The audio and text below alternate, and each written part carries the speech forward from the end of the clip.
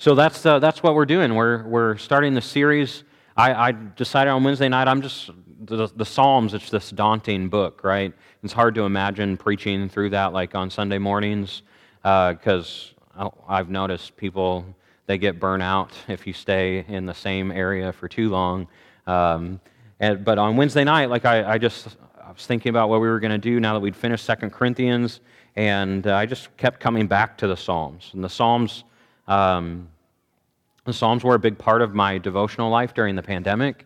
I revisited the Book of Common Prayer that we did in one of my Intro to Ministry classes when I was first setting out on my undergraduate degree, and I revisited those with some of the extra quiet time that I had during the pandemic, and revisited a practice of praying the Scripture.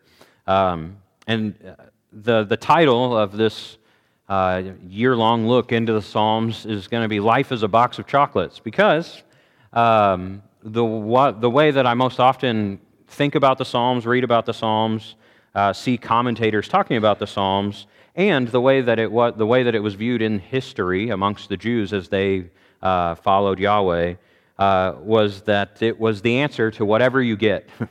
Forrest Gump said, "My mama always said, life is like a box of chocolates. You never know what you're going to get." And so the Psalms are supposed to be, were the Israelites' kind of songbook or hymnal, the Book of Common Prayer for the Israelites. They outside of the Torah, the Psalms would have been the most familiar scriptures to the Jews. The book of Esther became a big deal to Jews in the latter part of their history, but for most of their history, the Torah and the Psalms were really central to their faith and their pursuit of Yahweh. And they were essentially, it was a way to deal with all that life threw at you. We now have the Holy Spirit, is God's plan through Jesus to help us navigate everything we get in life. You think about what Jesus said about the Holy Spirit. He told his disciples, don't worry about what you're going to say when you face trials and tribulation, because the Spirit will help you recall all that I've said and done. He said that we shouldn't worry about him departing and going to the Father to prepare a place for us, because the Spirit would be even better.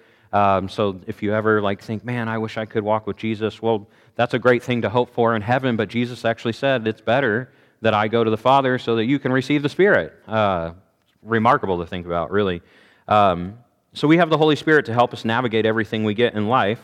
But that being said, the Holy Spirit helps us navigate life, not always with just new revelation, with just speaking new ideas, or oftentimes, the way that the Holy Spirit helps us is through that which has gone before.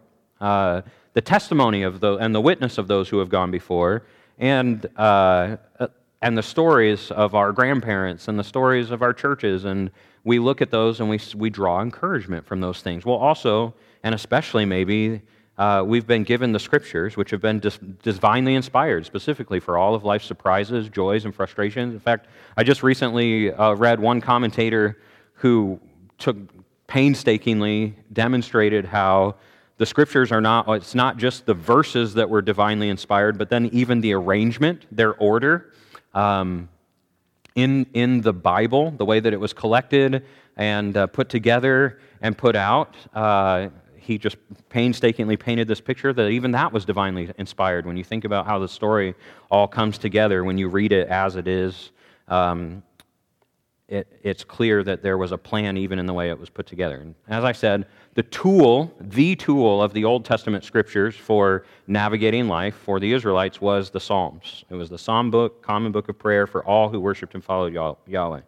One of the things that God really drove home to me through the pandemic was the Scriptures are not just to teach us lessons, but they are meant to be the substance and the content of what we pray.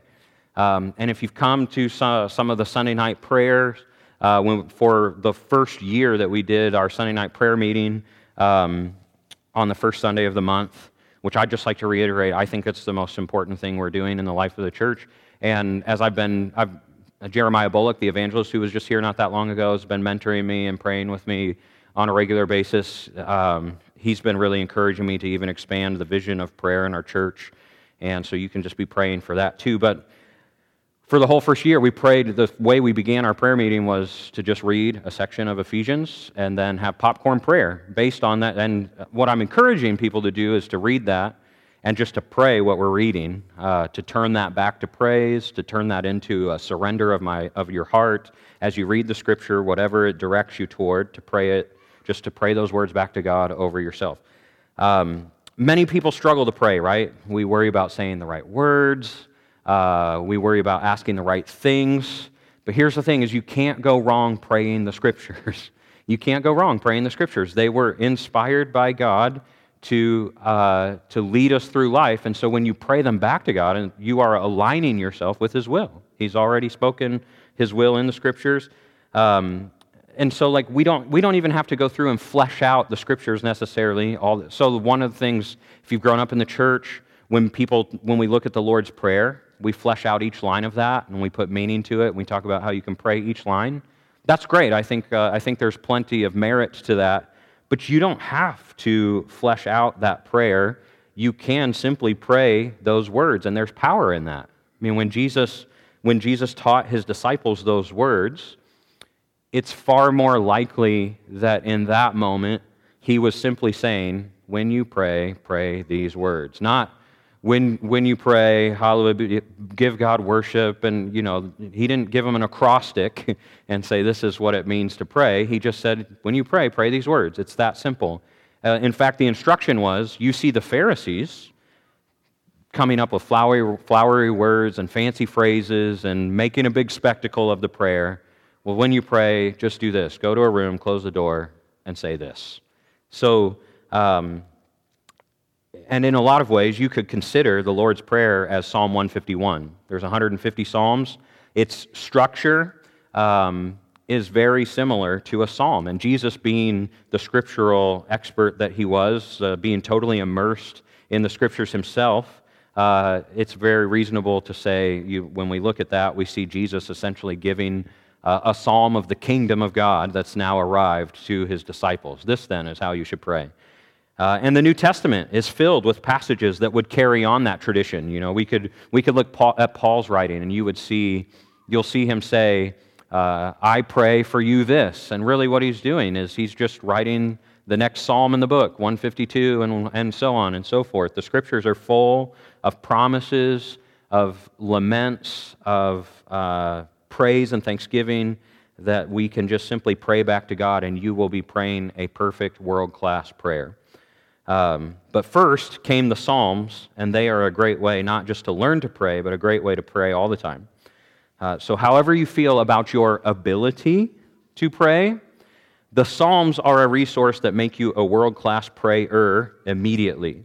The Psalms address every aspect of the human experience, the full range of emotion and human needs. So anytime you open a psalm that resonates with where you're at and just pray it to God, it's a world-class prayer. In fact, it's the reason that when we did our Bible reading thing last year, that I included the Psalms in every day's reading. We were reading everything else, and then I was hoping that we would just read through the Psalms every day so that we would internalize these offerings of prayer and praise to God. It's completely unassailable to pray Scripture. So take some pressure off yourself and stop trying to generate words and force thoughts when they aren't coming, and just use the resource that God has given you already. Now, there are 7 types of Psalms. 7 types of Psalms. There's actually a bunch of subcategories, but there's 7 main types of Psalms.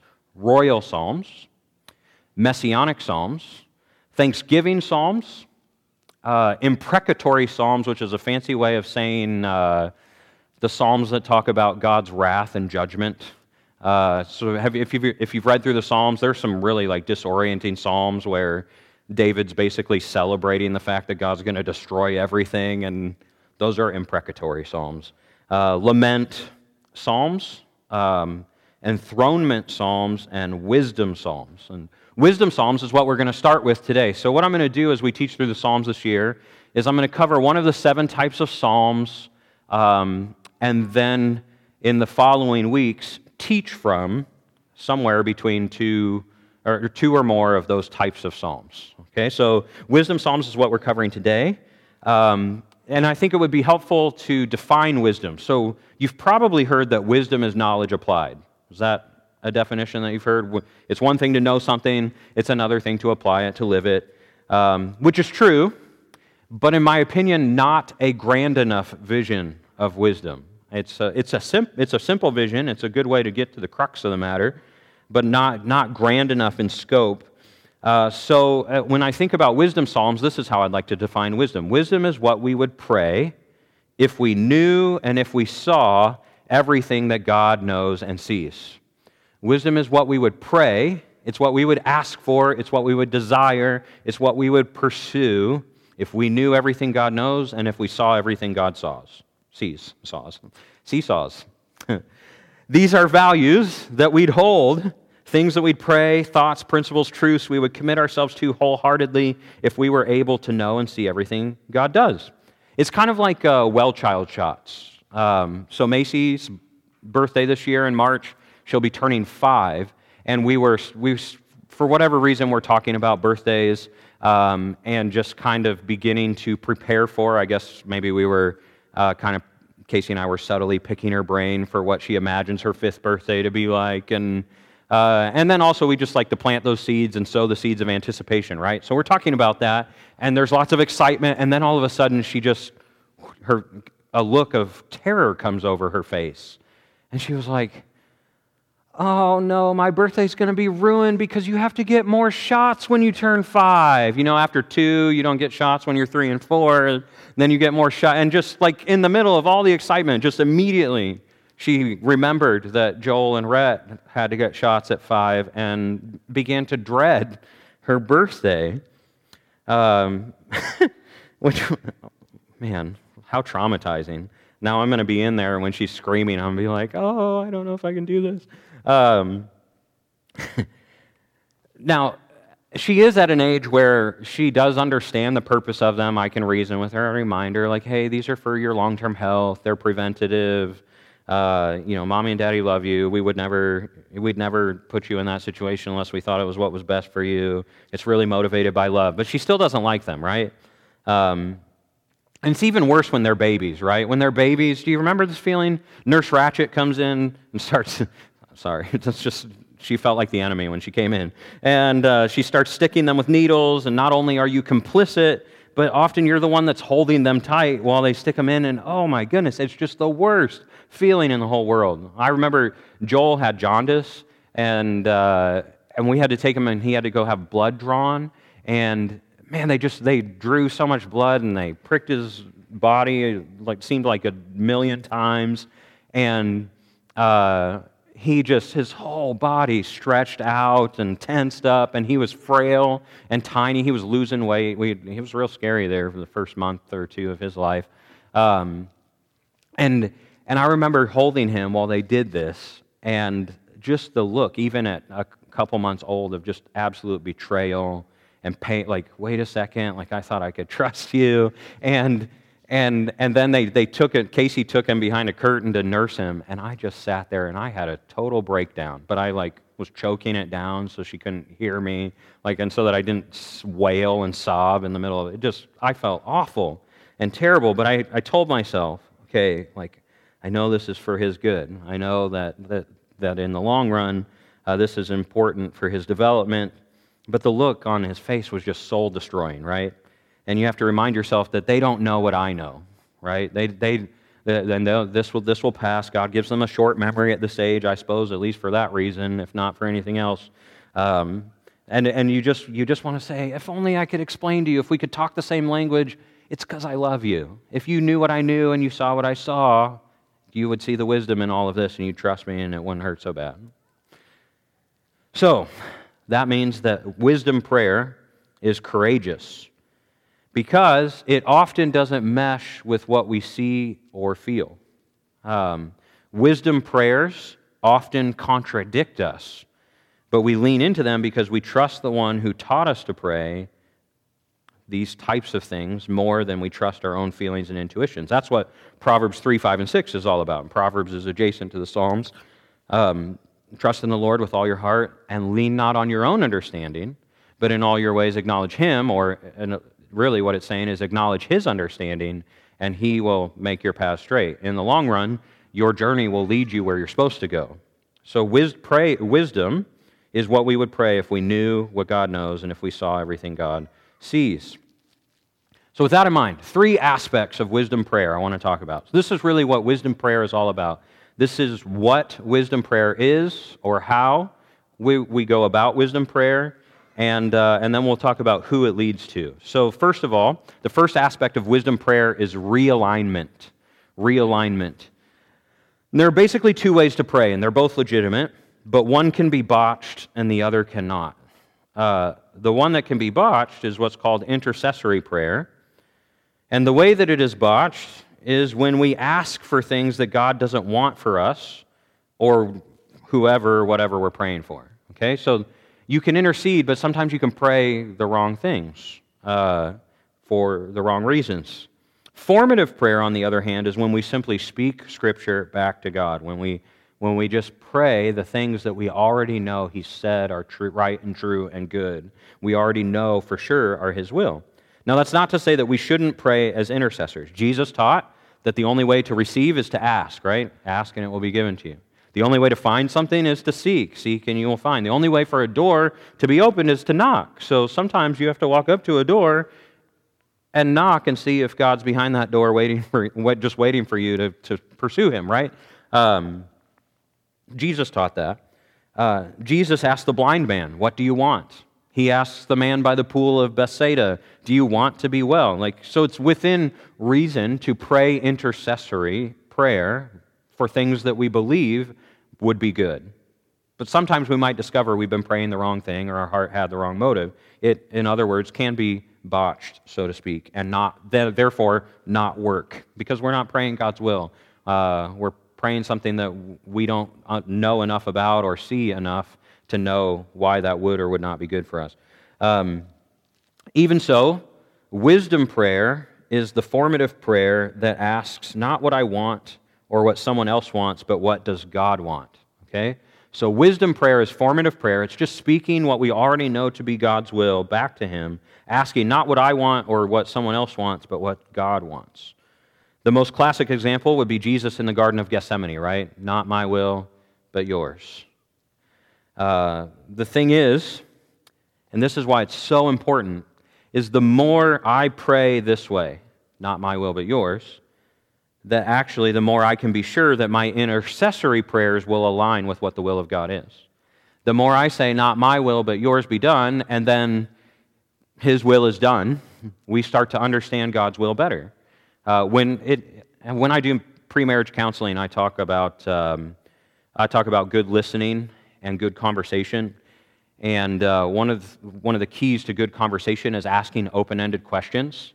A lot of times we bring our own presuppositions to conversation. A lot of times we bring our own. We've already settled the matter in our own minds, and it's more about getting our spouse to agree with us than to really discover where.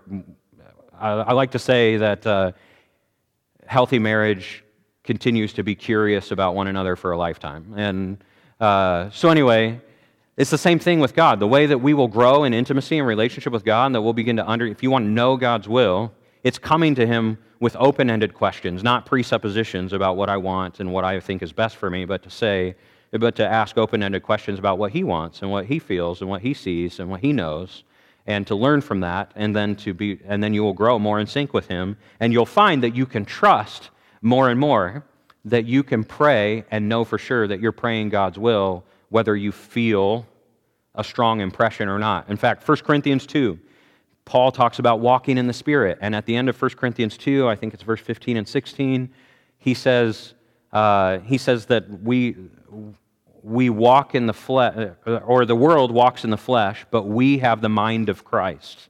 We have the mind of Christ. So not just we have the character of Christ, because when we say we have the character of Christ, and we subconsciously think, well, He speaks over us, He moves in us, and the character comes out. But we can actually have the mind of Christ. We can think like Jesus thinks and pray like Jesus prays and see the world like Jesus sees.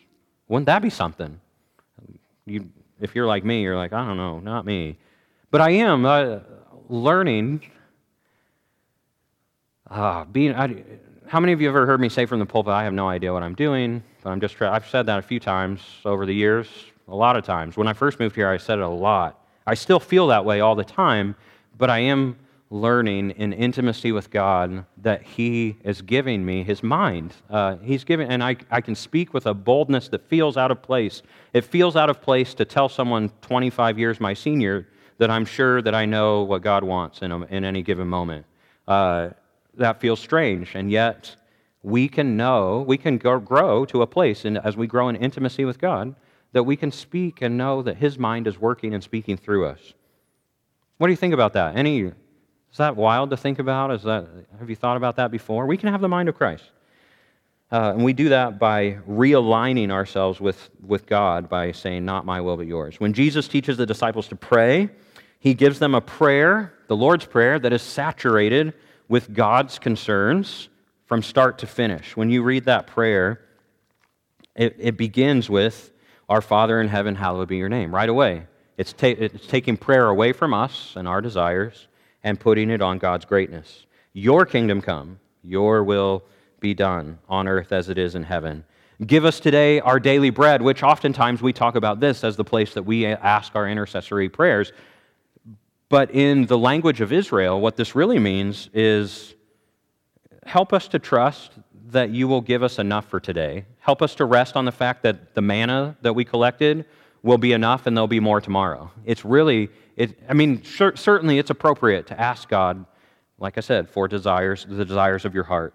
But really what this is about is saying, first and foremost, I trust that you will give me what I need, regardless of whether I get what I ask for. You know what I mean?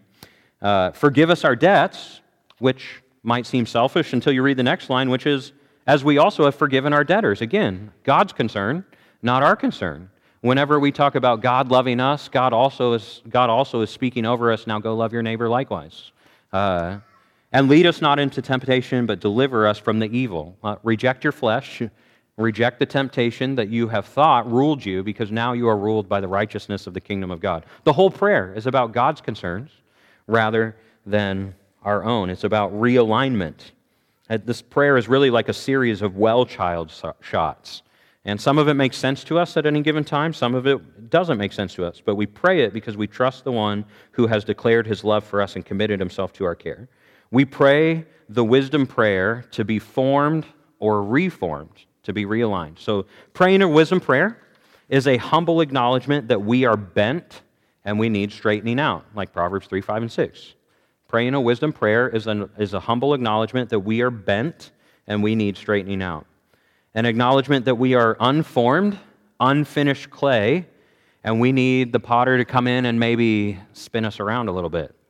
It might be disorienting, but we have to trust that the potter is forming us. Think about yourself as a piece of pottery on a wheel and spinning round and round. Like sometimes life feels that way, right? You might have to heat you up a little bit, right? Get some of that moisture out so that certain things get fastened in place. Or He might need to pour more water on you, and at the time you just feel like, man, when it rains, it pours. You're drenching me, God. But you need to be wetter so that He can form a really difficult area of your life and then put you back in the heat to fasten it in place, right? All in order to form us, though. He sees things we don't see. He knows things we don't know. The very first psalm, which I'll talk about in more detail next week, but we're going to look at just the outline of it tonight to kind of drive home this point, is a wisdom psalm. The very first psalm of Psalms is a wisdom psalm. It draws a contrast between the way of the fool or the wicked, depending on the translation you're reading, and the way of the wise. Now, the way of the wise, first of all, according to the psalmist in verse 2, is to delight in the law of the Lord and trust that the law of the Lord is the source of all blessedness, of all, I hesitate to use this word, but it's accurate, prosperity of heart, soul, well-being. The way of the wise is to trust and surrender yourself fully to the belief that delight and blessedness come from complete surrender to all that God says and wants. The seat of scoffers, on the other hand, by contrast, is death. Proverbs 14, verse 12 puts it this way: there is a way that seems right to a person, but in the end, it leads to death. This story is so funny to me, and this is why I don't want animals, is because I just could never bring myself to pay for something like this. But I have a friend whose dog swallowed a sock, a whole sock, okay? And they had to have a surgery, and it cost him $8,000, which I don't know if y'all would pay for it. But that's wow. But get this, it gets worse. Do you know what the dog did a week later? $8,000 later, and a whole lot of trial and trouble, he swallowed another sock. Have you ever read the book, There Was an Old Lady Who Swallowed a Fly? This dog probably was her pet at some point. Swallowed another sock. He paid another $8,000 to get it removed. Try and fathom that. He has 3 kids. I said, you just paid for 2 years of college to get socks removed from your dog. I don't get it. And so he told me, after the second surgery, he told me he was researching how to do surgery himself because he wasn't sure if the dog was going to learn the lesson, and he was afraid it was going to happen again. They were trying to be more diligent about not leaving their socks out. And I told him, well, you've already paid for 2 more surgeries than I would have paid for. So I don't blame you for trying to figure out how to do it yourself. I tell you that silly story because if we insist on remaining bent instead of straightened by God's words, we will be like a dog who, as the proverb says, returns to its vomit, or as my friend's dog does, returns to its socks. Seemingly oblivious fun, but eventually the toll will come due, right? That's what our lives are like, apart from the wisdom and alignment with God. So Eugene Peterson, he's written a book called Eat This Book, which I'm sure my friend's dog would love to do. But the gist of it is not about eating a book. It is, don't just glance at the Scriptures, gaze at them. Don't just take a 30-minute dose of someone else's medicine from the Scriptures. Transfuse the life of its words into your own DNA. Don't just live vicariously through someone else's relationships with the Scriptures, but develop your own personal one. Or, as my pastor in Monat, Missouri, my first place of full-time assignment, said, get into the Scriptures so that the Scriptures get into you. When the Scriptures get into you, you'll get deeper into Christ, and when you get into Christ, you overcome the world. You become like a tree in the desert that is always nourished and always watered and always flourishes and always bears fruit because you're planted by streams of living water. And he's actually quoting Psalm 1 here, verse 3, when he says that. The only thing that will make you like Jesus is to be with Jesus. And the only thing that will straighten your life out so that you don't do dumb things like eat socks is to be in proximity and immersed in all that he says and teaches for all of life's chocolates. Moments, So here's a good diagnostic for wisdom prayer in your life. Wisdom prayer takes the whole message of the Scriptures and holds it up to the life of the prayer, you and me, to see where realignment needs to occur. What I have found is that every human on the planet can find points of agreement in the Scriptures. There are characters that they relate to and appreciate, but most also there's plenty of spots they ignore and stay away from and don't like to talk about in small groups because of the conviction it brings on their own life. And they just, well, if I don't talk about it, then I don't feel it, and then I don't have to do anything about it. And what we underline often just amplifies what we already believe. I'm not saying that that's all we ever do, but a lot of times we tend to gravitate to the things that resonate with what we already believe rather than challenge us in new ways to realign and be reshaped and stretched out and straightened. Wisdom is taking the whole message, even, and I would say especially, the parts we're not sure about or that we struggle with, and speaking it back over our lives and saying, God, not my will but yours. God, I commit my spirit to you. Martin Lloyd-Jones, he says, ask yourself this, do I take the whole message of the Scriptures? Am I receiving the whole counsel of God? Do I receive the wrath of God the same as I do the love of God?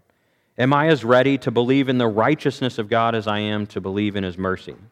Do I celebrate the justice and holiness of God as much as I do His compassion and long-suffering? The false believer does not face it all. He just picks out and prays what his flesh craves and ignores all the rest. So discipline yourself to not skip through his word. I think it's important for new believers to start with Jesus, because Jesus says in Matthew 5, verses 20 to 23, I think it is, or 19 to 23, he says that I have not come to abolish the law and the prophets, but to fulfill them. So we start with Jesus because he fulfills all of Scripture. So that's the easiest place to start. But after we get to know Jesus, we should take the whole Scripture as it is, in the order in which it comes, because I think God in his wisdom gave it to us that way. And I can present to you some pretty convincing cases for why. I mean, have you ever read Leviticus and thought, surely that we don't need to read this anymore? In one sense, we don't. We don't need to read it prescriptively in most aspects, but it does tell us the story of Jesus. In fact, I just preached the gospel to somebody from the book of Leviticus. Imagine that. I don't have time to tell you all about that. We'll be here too late. But my understanding and my relationship with the book of Leviticus helped me point somebody to Jesus recently, and it was really, really, really cool. So we start with Jesus, but we need to develop an expository relationship with the whole scriptural message so that you can go deeper with Jesus and allow the fullness of him to work into your lives. So, just application question, are you willing to pray the parts that you're hesitant to underline for your life? Do you have the courage, essentially, to pray wisely? For some people, to ask for a generous heart, I mean, that is a terrifying prayer. God, if I ask God for a generous heart, he's going to ask me to give things I don't want to give, and he's going to ask me to do things I don't want to do, and he's going to ask me to serve in ways that make me uncomfortable. Do you have the courage to pray wisely, to pray that God will lead you to forgive someone who you really don't think deserves forgiveness, and they're never gonna learn their lesson, and they're never gonna say sorry to me? You know, this is the way of the wise, and the only way to blessedness, to delight in the law of the Lord and to meditate on it day and night. Prosperity of the heart, soul, and well-being comes when we realign ourselves to the Scripture. When you realign yourself, the continuing process of realignment is our second aspect of wisdom prayer, rooting. Praying what God wants over time rebuilds you into a sturdy, God-shaped soul so that you are like a tree planted by streams of water which yields its fruit in season and whose leaf does not wither. We root ourselves so that we grow into a sturdy, God-shaped soul. On the contrary, if you continue reading, the wicked are like chaff that the wind blows away. Or Ephesians 4, one of my favorite passages in Scripture, talks about how the pastors and teachers, evangelists, prophets, apostles, they equip the saints for works of service so that the body might be built up and that they would attain the fullness of knowledge and the measure of Christ, so that they would not be like infants tossed back and forth by the waves and blown by the wind of every teaching and cunning or every kind of doctrine. So to be a soul that resists realignment with the whole word and will and wisdom of God is a shallow and hollow soul that's like an infant on stormy waves or chaff being blown by the wind. A practical, silly example, Groucho Marx was famous for saying, I have many principles, but if you don't like them, I have others. He was just kidding. But that's chaff, easily blown about by every kind of belief and opinion. The wise are like a tree rooted deeply, and I think also significant, rooted deeply right next to the nourishment, right next to the stream, right next to the living water. The roots are constantly aiming to drink from the water of life. Tolkien, who wrote the Lord of the Rings stuff, in the Fellowship of the Ring, there's this awesome poem that he tells actually, I think, 3 different occasions, so it's a big part of his narrative. But it says, all that is gold does not glitter. Not all those who wander are lost. The old that is strong does not wither. Deep roots are not touched by frost. There's a lot of meaning in that poem, but I think essentially it means no matter the conditions above ground, the roots keep the whole tree stable. No matter the conditions above ground, the roots keep the whole tree stable. Jesus says that when you build your life on the things that he says, that no matter what kind of storms beat against your house, it will stand. Spurgeon was famous for saying, and you've probably heard this before, it was Charles Spurgeon who said, a Bible that's falling apart usually belongs to a person that isn't. Have you heard that before? It's so good, so true. Now, I think what's interesting is the psalmist makes a point of saying that fruit comes in seasons. It doesn't grow year-round. The fruit goes through cycles. In other words, what we see above ground, the flowers, the juicy fruit, may not always be on the tree, but one thing about a sturdy tree is that the roots are always growing deeper and stronger. Kind of like the dogwoods these are dogwoods, right, Bruce? Or Bradford pears, so they remind me of dogwoods a little bit. So the Bradford pears that are all around our property, they're like gorgeous, amazing to look at for like 10 days a year, and then they're average and sometimes ugly the rest of the year, right? And then we have to do major pruning on them, and it goes through this awkward stage of growth like 12-year-olds. But you get to see the fruit only just for this short period of time, but the fruit is yielded by what? Roots that are growing deeper and stronger. Life in Christ is not a mountaintop every day. Most days are ordinary. Most days include setbacks and anticlimax, but they occur within a life that bears fruit seasonally. Isaiah 53 compares Jesus to a root that springs up out of dry ground, but no beauty or majesty to attract us to it. A lot of times, our lives can be really mundane, and I say that not to discourage you, but rather to encourage you, because I encounter a lot of folks who feel discouraged about their lives because it doesn't seem like flowers are always growing. You know what I mean? So in those seasons, when you feel like fruit is not showing, when you feel like beauty is absent in your life, look at your roots. Tend to your roots. And take hope in the fact that if I'm tending to my roots, the fruit will grow in season. So you've been aligning and realigning your life to Him, and it doesn't seem to be working out. It's not yielding the fruit you hope. Well, just because you're not in full bloom doesn't mean He's not preparing you. I ask myself, what does Peter mean when he says to be prepared in season and out of season? Well, it reminded me of, I guess, the most serious girlfriend that I had in high school, which is not saying much because I wasn't very serious in high school. Her dad, Steve Nelson, was the chairman of our finance committee and served on the church board like all the years that I was there before I went to college. And he was a farmer. He grew soybeans and corn, and then he had this other plot of trees that he grew a few different kinds of fruit trees, like not en masse, but just for fun because he loved farming. And I remember Steve didn't say much, at least in the circles that I ran in. Maybe he was more vocal on the board or whatever.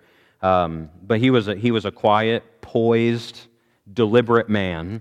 And one time he came to youth group and he was our guest teacher.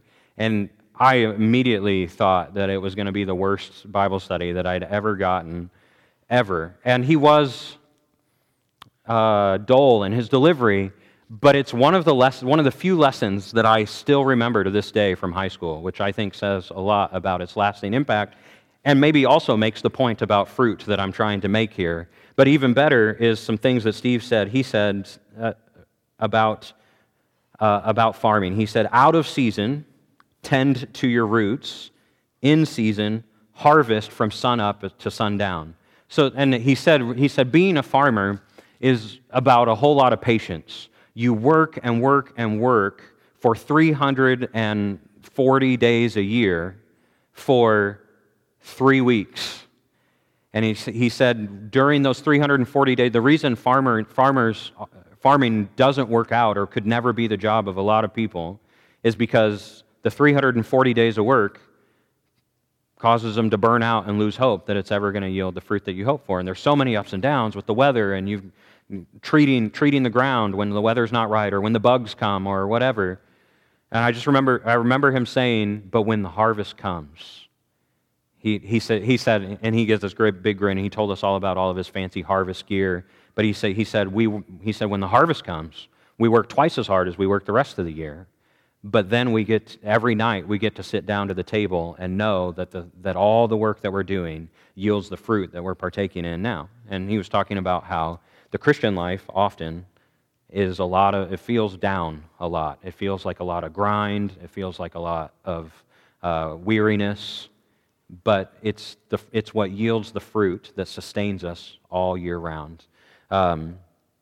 He talked more about what does it mean to tend to your roots out of season. He said fruit bearing still happens out of season because you're developing soil. And so he said we let fields rest, and we are putting in them the minerals that will restore them to yield fruit again, where sometimes after you yield a lot of fruit, that area of soil is all burnt out, and you have to restore it. It needs a Sabbath, or so to speak. And when I was dating his daughter, he often asked me to come and do rock removal. And I'd just walk and spend hours, and all I was doing was collecting wheelbarrows full of rocks, preparing the soil to yield fruit again. And he paid me like $5.50 an hour or something cheap like that. Anyway, but I was dating his daughter, so what could I say? Pruning and planting, right? Sometimes you got to prune a tree back, but then you get to take the prune and you get to start a new plant. Clearing of new fields. Out of season work yields just as much fruit as in season harvest, right? The harvest is just more exciting. Dietrich Bonhoeffer says, what may seem weak and trifling to us may in fact be great and magnificent to God. And Steve, again, he said, good farmers don't waste any seasons.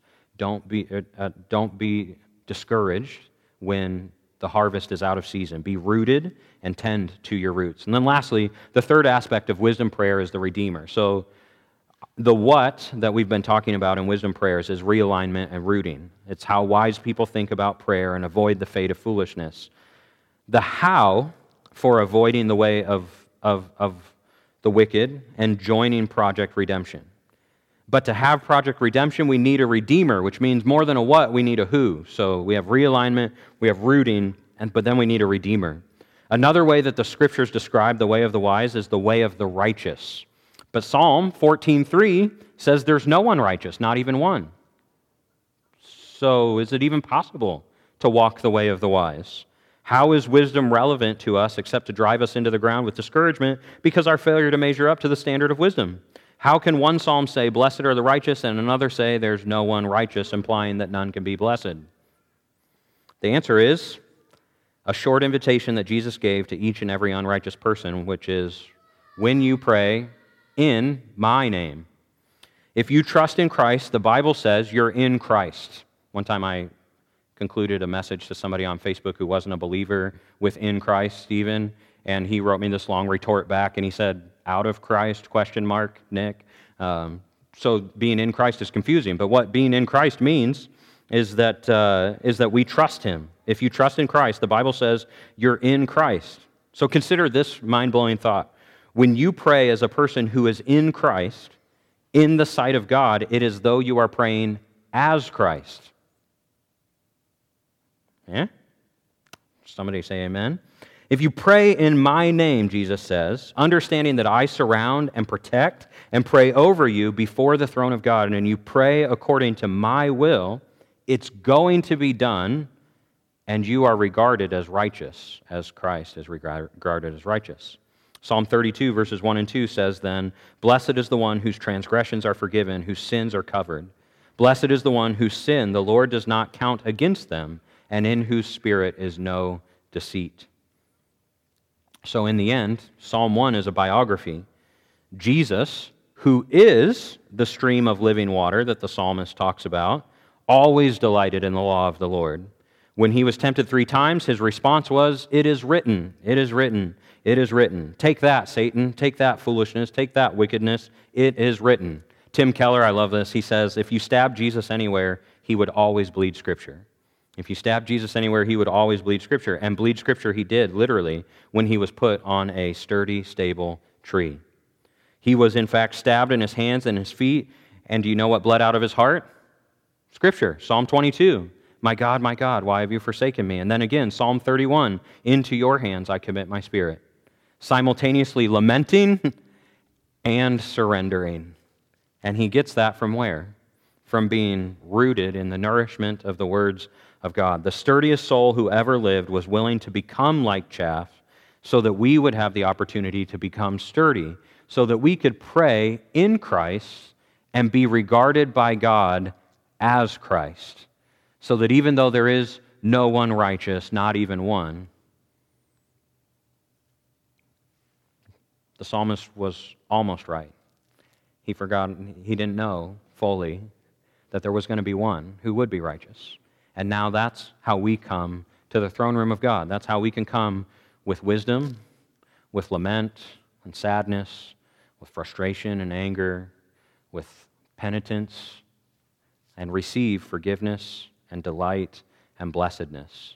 Psalm 34 says to taste and see the goodness of God and to receive the desires of our heart, Psalm 37, right? We are able to do that because Jesus literally bled Scripture for us, and now our source of life is to be in Christ by praying and speaking and worshiping the Scriptures back to God. So, wisdom is to align and root yourself in the words of God as given to us by the Scriptures and revealed to us by the Holy Spirit. Heavenly Father, we just confess this is not easy. As you know better than I could ever know myself, I am bent away from this tendency. So God, I give you praise for your prevenient grace that instills in me the ability and the desire to seek something different. And God, I just give you praise for your grace and mercy to open the door and allow us to find something so much better.